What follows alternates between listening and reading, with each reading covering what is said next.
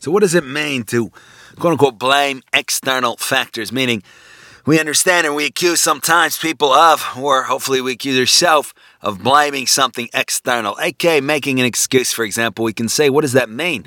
For example, a person says, it's not, things are not my fault at all. It's the fault of society, or it's the fault of my brain, or it's the fault of my parents, or it's the fault of him or her or that group or this group, this and that. So what does this mean? So we would say that here it appears that we're setting up a division, a dichotomy between what we call ourself and something else that is not ourself.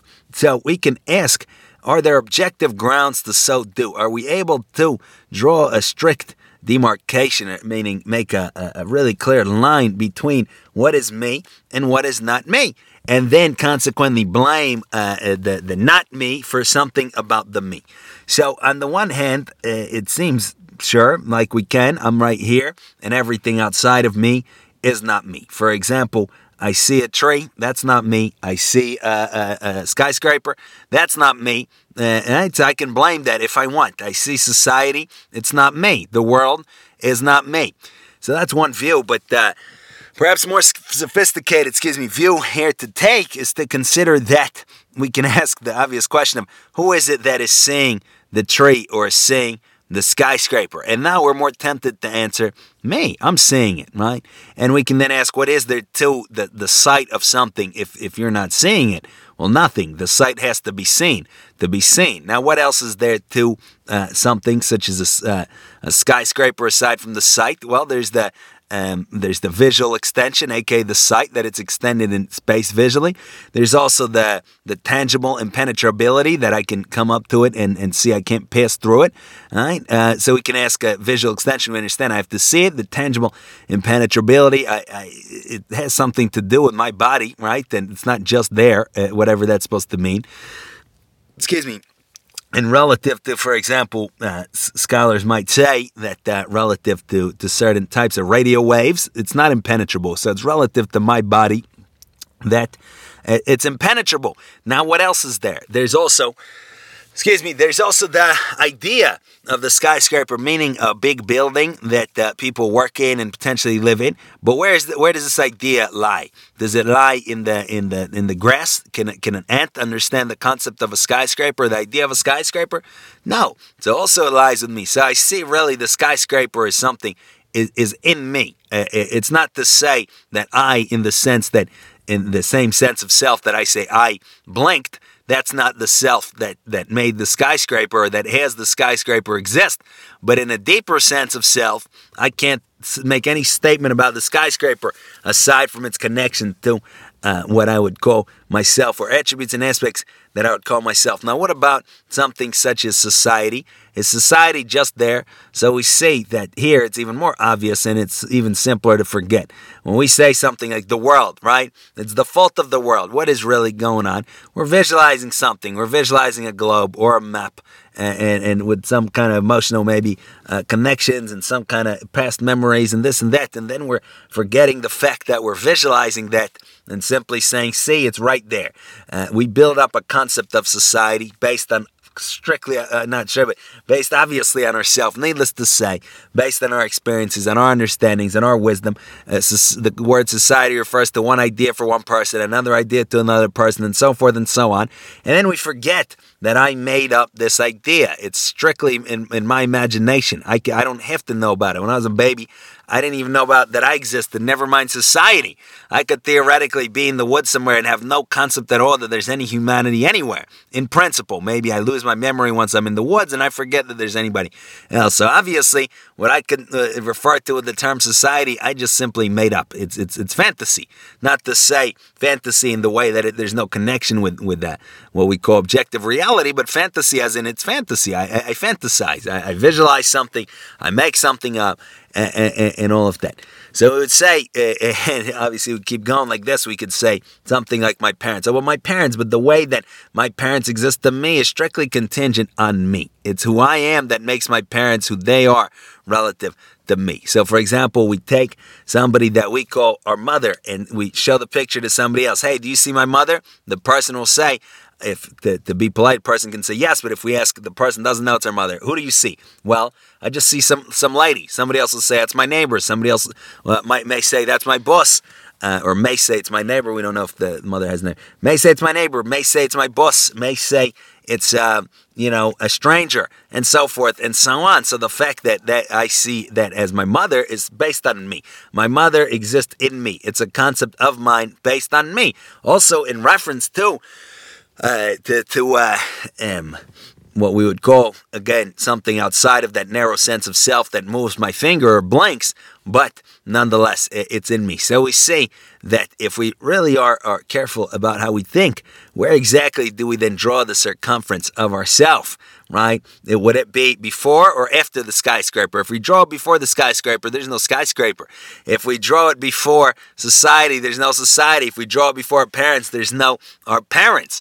And if we draw it really before ourself, there's no ourself, because ultimately everything that I consider to be myself has to come to me just as much as the skyscraper and society and my parents and everything else. Meaning, it's conceivable as a matter of thought experiment that I grow up, I have no idea that I even have a body. Obviously, that I don't know what my body looks like, the congenitally blind, for example, but also that I don't even know I have a body. We can think up of a thought experiment like that. We don't even want to say exactly what it would take because it doesn't sound good, but it's not inconceivable, right? That I have no idea that I have a body. I may have absolutely no idea that, again, in a thought experiment that I have a name or that I have a birth date. There's even cult societies, at least were, probably still are, where there's no such thing as a birth date. A person has no idea when he or she came about. There's no concept of history. There's no concept of time. There's just the perpetual present. And I was always here as far as I know. And I have no notion, right, that 1,000 years ago, there's no such concept. There's no concept of me. So I see that what I consider to be myself, like this, also had to come to me. So where exactly can I draw that circumference and say, this is me and this is not me? So the idea would be that, obviously, having said that, that's not easy to get to that view where we see everything as ourself and as hanging on ourself. And initially we do, through our fantasy, see ourself in a very, very narrow way. For example, like the typical adolescent tries to form his or her identity. I am the guy or girl that likes this kind of fashion and likes this kind of band and likes this kind of activities and this and that, then I don't like that and I do like this, and I'm obsessed with my acne and I'm obsessed with my piercings or this and that, my clothing, right? So I form this fantasy, which again, not to make it derogatory, doesn't mean it's not real, it's real, but it's an act of fantasy, it's an act of my mind. I form this and then I say this is myself and nothing else is myself. And then I can very easily blame plenty of things that I have decided are not myself for myself. The skyscraper, the tree, my parents, this, that. But we would say that a way to think about adequate maturation is where that circle of self is continually increasing, even without philosophical analysis, as we've attempted a little bit, where it naturally occurs. Where, for example, a person begins to think, the interests of my family are also mine. So I'll take in my family as myself. Say my parents, my cousins, my aunts, my uncles, and so forth and so on. Obviously, ultimately, my children, my spouse, if I have them.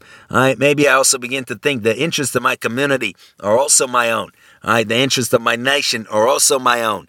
That maybe even eventually I get to a point of thinking the interests of humanity are also my own. So I see I've expanded this circumference of myself, which was always just mental. It was always me fantasizing, right? That I'm the one with the acne and the nose ring. Now I'm the one with whose interests include his interest and her interest and society's interest. It's always mental, but it's real. Just because it's quote unquote what we call mental, whatever that really even means. Also, not really a kind of pointless word. So we can say it's always conceptual. It's always metaphorical to so say. Also, let's stick with probably conceptual. It's always an idea, but the idea is real, right? If I think of myself in a certain way, well, I do so think of myself, so that is true while it's true. It's just that it can be different. So basically, that would be the idea. We want that kind of maturation where we're expanding that circle of our sense of self. And consequently, here as it concerns blame, we see that if my sense of self is super duper narrow, there's so much for me to blame. Anybody and everybody. Because it's all not me. I might even consider my brain to be outside of my sense of self and blame my brain. I might blame my body. I might blame my genetics, quote unquote, right? Because it's not me. I'm not my genetics. I'm not my brain. But if I've expanded my sense of self to include as much content as I'm familiar with, I take responsibility for all of it. And taking responsibility doesn't mean that I can change it right away. And it doesn't mean that I chose it or recall having chosen it in the way that I take myself to choose again, blinking or moving a finger. But it simply means that in a true, deep way, which maybe I can't understand all the way, that that is all included in what I really, truly am. My true boundaries do not end at my acne and my nose ring and my favorite band.